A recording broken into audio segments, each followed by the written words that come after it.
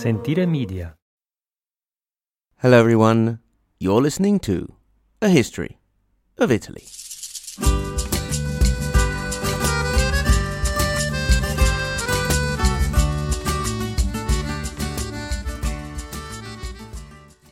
Episode 69, Venice, Part 6.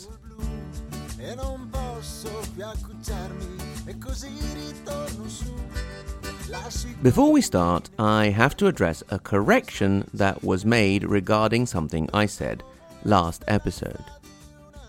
If you've already listened to last week's episode, you will have heard me talk about the agreement in 1154 between Venice and the Normans. This placed the dividing line of their influence at the city of Ragusa. I very superficially assumed, without any further research, that the city in question was the Ragusa in the south of Sicily. A prompt email from René S. pointed out that there is more than one Ragusa and that the other was in Croatia, better known as Dubrovnik. The city is higher north from the Sicilian Ragusa, and it would have made a lot more sense for the Normans to agree on that as the limit for their sphere of influence. Otherwise, they would be ceding almost all of the sea around their dominions to the Venetians.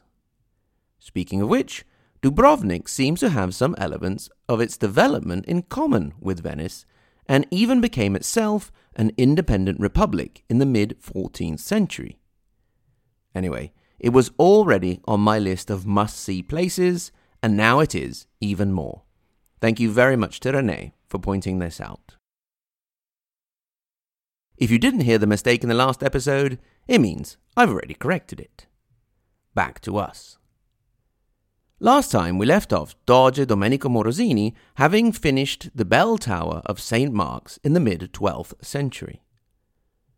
The bell tower of St. Mark's, placed at the area of the square that opens up onto the lagoon, is an important symbol of the city. On the 8th of May 1997, on the bicentennial anniversary of the fall of the Venetian Republic to Napoleon, the tower was occupied by a group of men with a homemade A-Team-style tank called Tanko. They had left Padova with a stolen RV and a truck containing Tanko. They had boarded a ferry and, once on board, using a World War II Beretta MAB-38 machine gun, they hijacked the ferry, forcing it to dock at St. Mark's Square. Once there, they took the tank to the tower, broke down the door, climbed to the highest level, and unfurled the flag with the winged lion of the Republic of Venice. This group was known as the Serenissimi, the most serene ones, with the official name of their organization being the Veneto Serenissimo Governo e Veneta Serenissima Armata, the most serene government and army of Veneto. They were one of many northern independent groups which characterized Italian history in the late 80s and early 90s. In many cases, these groups would end up becoming part of the Northern League Party, which would later drop the northern part to become the Populist Nationalist League Party. The Serenissimi were all arrested the next day and ended up serving relatively light prison sentences. The bell tower remained basically indifferent to the events around it. The Doge who oversaw its completion back in the 12th century, the aforementioned Domenico Morosini, died in 1156, leaving a rather hot potato in the hands of his successor, Vitale Michiel II. The warm vegetable in question was the situation in northern Italy between the communes and Holy Roman Emperor Frederick Barbarossa, that we have spoken of a lot, maybe too much, some of you might say.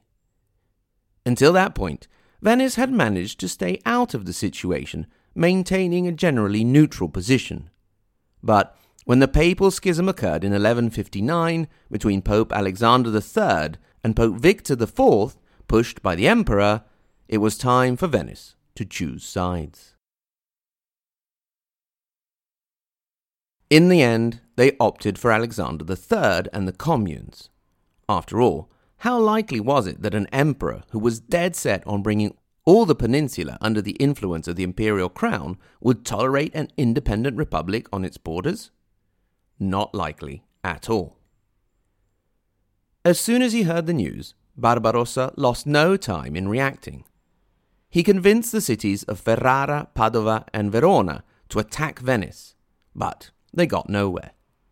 He then tried to involve the German Patriarch of Aquileia, but that also to no avail.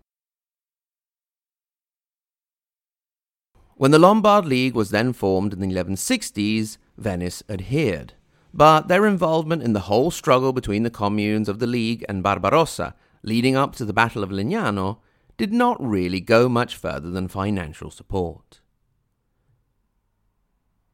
As Venice moved closer to the cities of northern Italy, the relationship with Constantinople was deteriorating. By now, the Venetians living in the great capital of the Eastern Roman Empire were seen as arrogant and proud. The emperor, Manuel Comnenus, was actively promoting the presence of the Genoese, the people from Amalfi, and worst of all, the hated Pisans. Things really came to a head in 1171. The spark was an attack on a quarter of Constantinople called Galata. This is the area towards the northern part of the city, near the so-called Golden Horn, and still exists in modern-day Istanbul. The area had been assigned to the Genoese. No one knew who had been responsible for the attack, but Emperor Comnenus was quick, perhaps too quick, to blame the Venetians, although the Genoese themselves vouched for their innocence. On the 11th of March, 1172, all of the Venetians in the city, 10,000 or so of them, were arrested and all of their lands confiscated. With one fell swoop, the emperor had completely cancelled the presence of the most serene republic from his capital. Doge Vitale Michael II could not stand for this affront. His first step was to raise a tax, and for this reason the city was divided into sestieri, the same you can find to this day. They are Castello, Cannaregio, Dorsoduro, Santa Croce, San Polo, and San Marco. The Venetians did not make a peep at this. It was payback time. Before the year was out, a fleet of 120 ships left the lagoon, with the Doge himself leading. Before they reached Constantinople, however, they were met with an envoy from Emperor Comnenus, asking them to send a delegation to him to talk peace. The delegation was sent and included one Enrico Dandolo, an experienced diplomat who at the time could have been in his early 60s. As the fleet waited in a harbour for the delegation to return, tragedy struck, in the form of the bubonic plague. By the time the delegation did return, they found the sailors dead and dying in droves. The news they brought back was not good. The delegation had simply been a ruse by the Byzantines to buy more time. It had been completely successful. The Doge and his diminished invasion force did not have the strength nor the morale to continue. They returned home, taking the disease with them. As the inhabitants of the city also started to drop like flies, the Doge was blamed for the shameful defeat and for bringing the plague. He was attacked by an angry mob and killed. It was not the first violent death of a Doge, but it had been the first in over 2 centuries. The culprits hid in an area just across the Ponte di Paglia bridge, along the Riva degli Schiavoni, heading out of the lagoon from St. Mark's. The inhabitants refused to give them up, so, as collective punishment, the whole area was destroyed. A tradition would then continue that the area should not be rebuilt again, and this held until after the Second World War. The city had fallen on bad times. They were officially at war with the two main empires at the time. Their great fleet was a shadow of its former self, with many ships having been burnt at sea to try and stop the spread of the plague. But the deaths continued. Also, they were in a situation they were not at all used to being in. They had no money. Doge Michael II was obviously the main scapegoat for the situation, but something had gone wrong also in the system of checks and balances that was supposed to keep tabs on the power system of the Republic. So it was that the great and the powerful of the city took some time before the election of the next Doge to think things over, and in 1172 and 1173 they took a breather to reorganize. They created an assembly of 480 men that would be elected by 12 electors, 2 from each of the sestrieri, or districts of the city. Then, after the first election, the council of 480 would turn around and select the 12 electorates. So in the end, aside from the first exercise in democracy, the two bodies ended up just electing each other. This organization was to be one of the main governing bodies of the Republic, but it would not substitute the Doge. The supreme representative would continue to be elected, but not by the Arengo, the assembly of all the inhabitants of the city, but by an electoral college of 11 men. Plus, the Doge's inner circle of councillors, his cabinet if you will, were increased from 2 to 6. After the election of the Doge, he would simply be presented to the Arengo. The first test of this system caused widespread rioting. Therefore, a workaround was invented.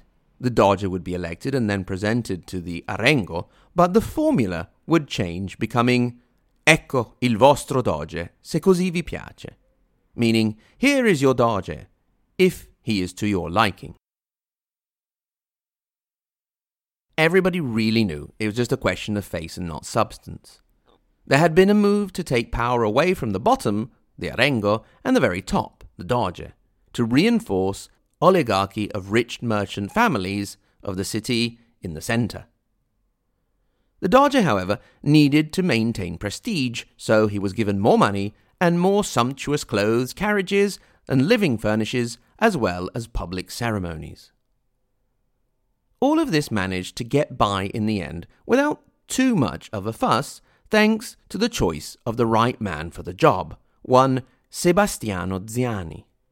He was intelligent, energetic, and still very active at the advanced age for the time of 70, with a vast administrative experience. Oh, and it also didn't hurt that he was absolutely stinking rich. Ziani got right down to tackling some of the problems of the day.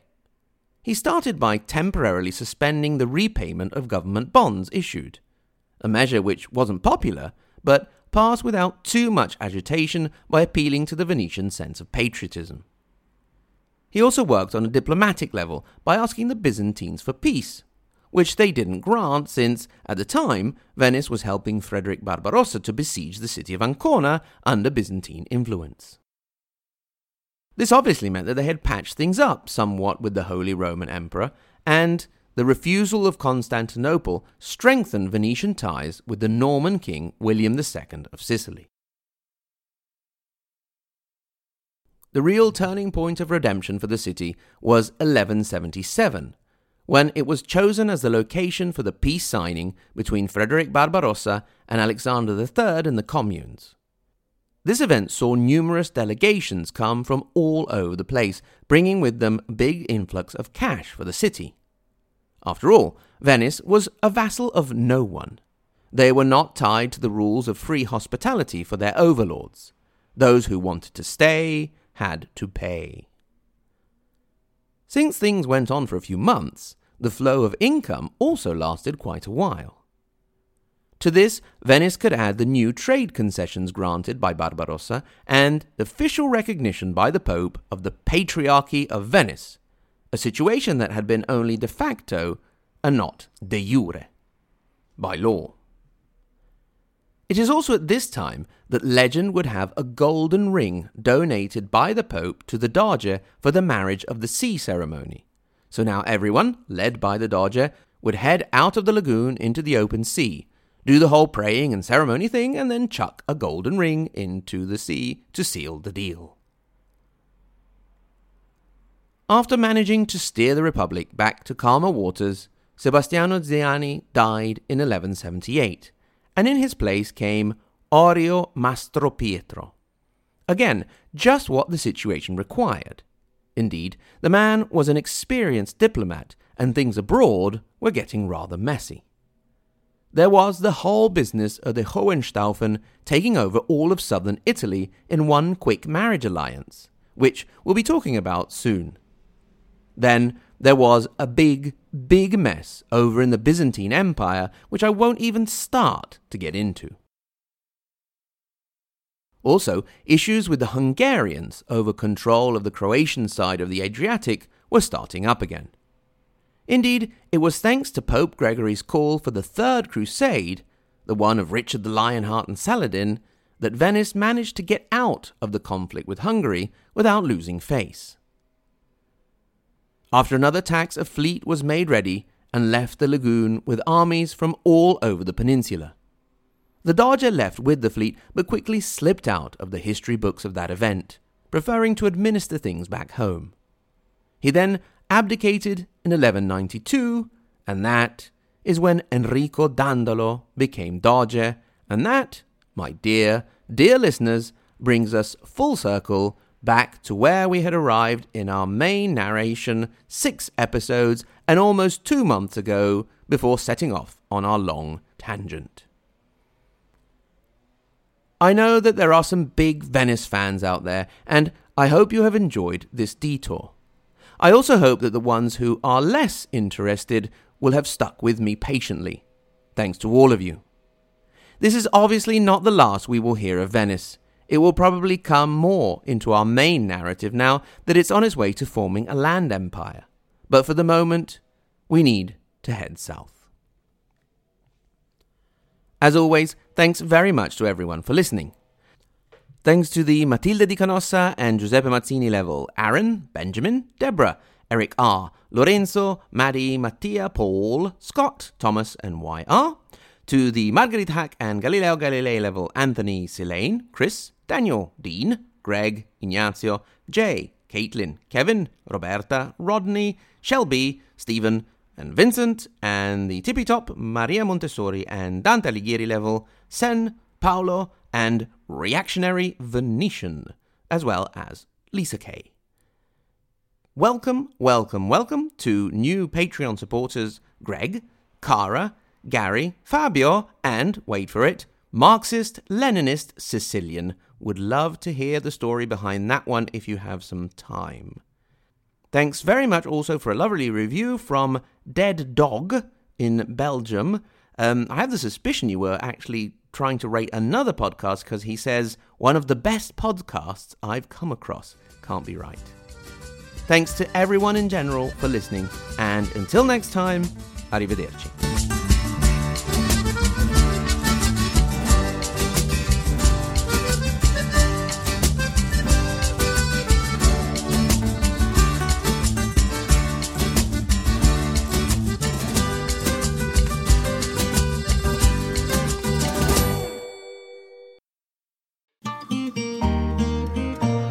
Sentire Media. Hey, podcast producers and show hosts. Do you want to join a podcast network that celebrates all things Italian? At Sentire Media, we understand the allure of Italy and its unique culture. Our devoted team of hosts and producers are all driven by their shared passion for Italy. And we work tirelessly to create the best lifestyle podcasts and content that will whisk you away to the very heart of Italy. With us, you can savor the mouth-watering flavors, get lost in the stories from the past, break down the cultural barriers, and truly immerse yourself in the vibrant traditions of this intoxicating country. If you have a great podcast idea or are already in production and would like to join Sentire Media, head over to sentiremedia.com, that's SENTIRE media.com, and find out how to submit your show.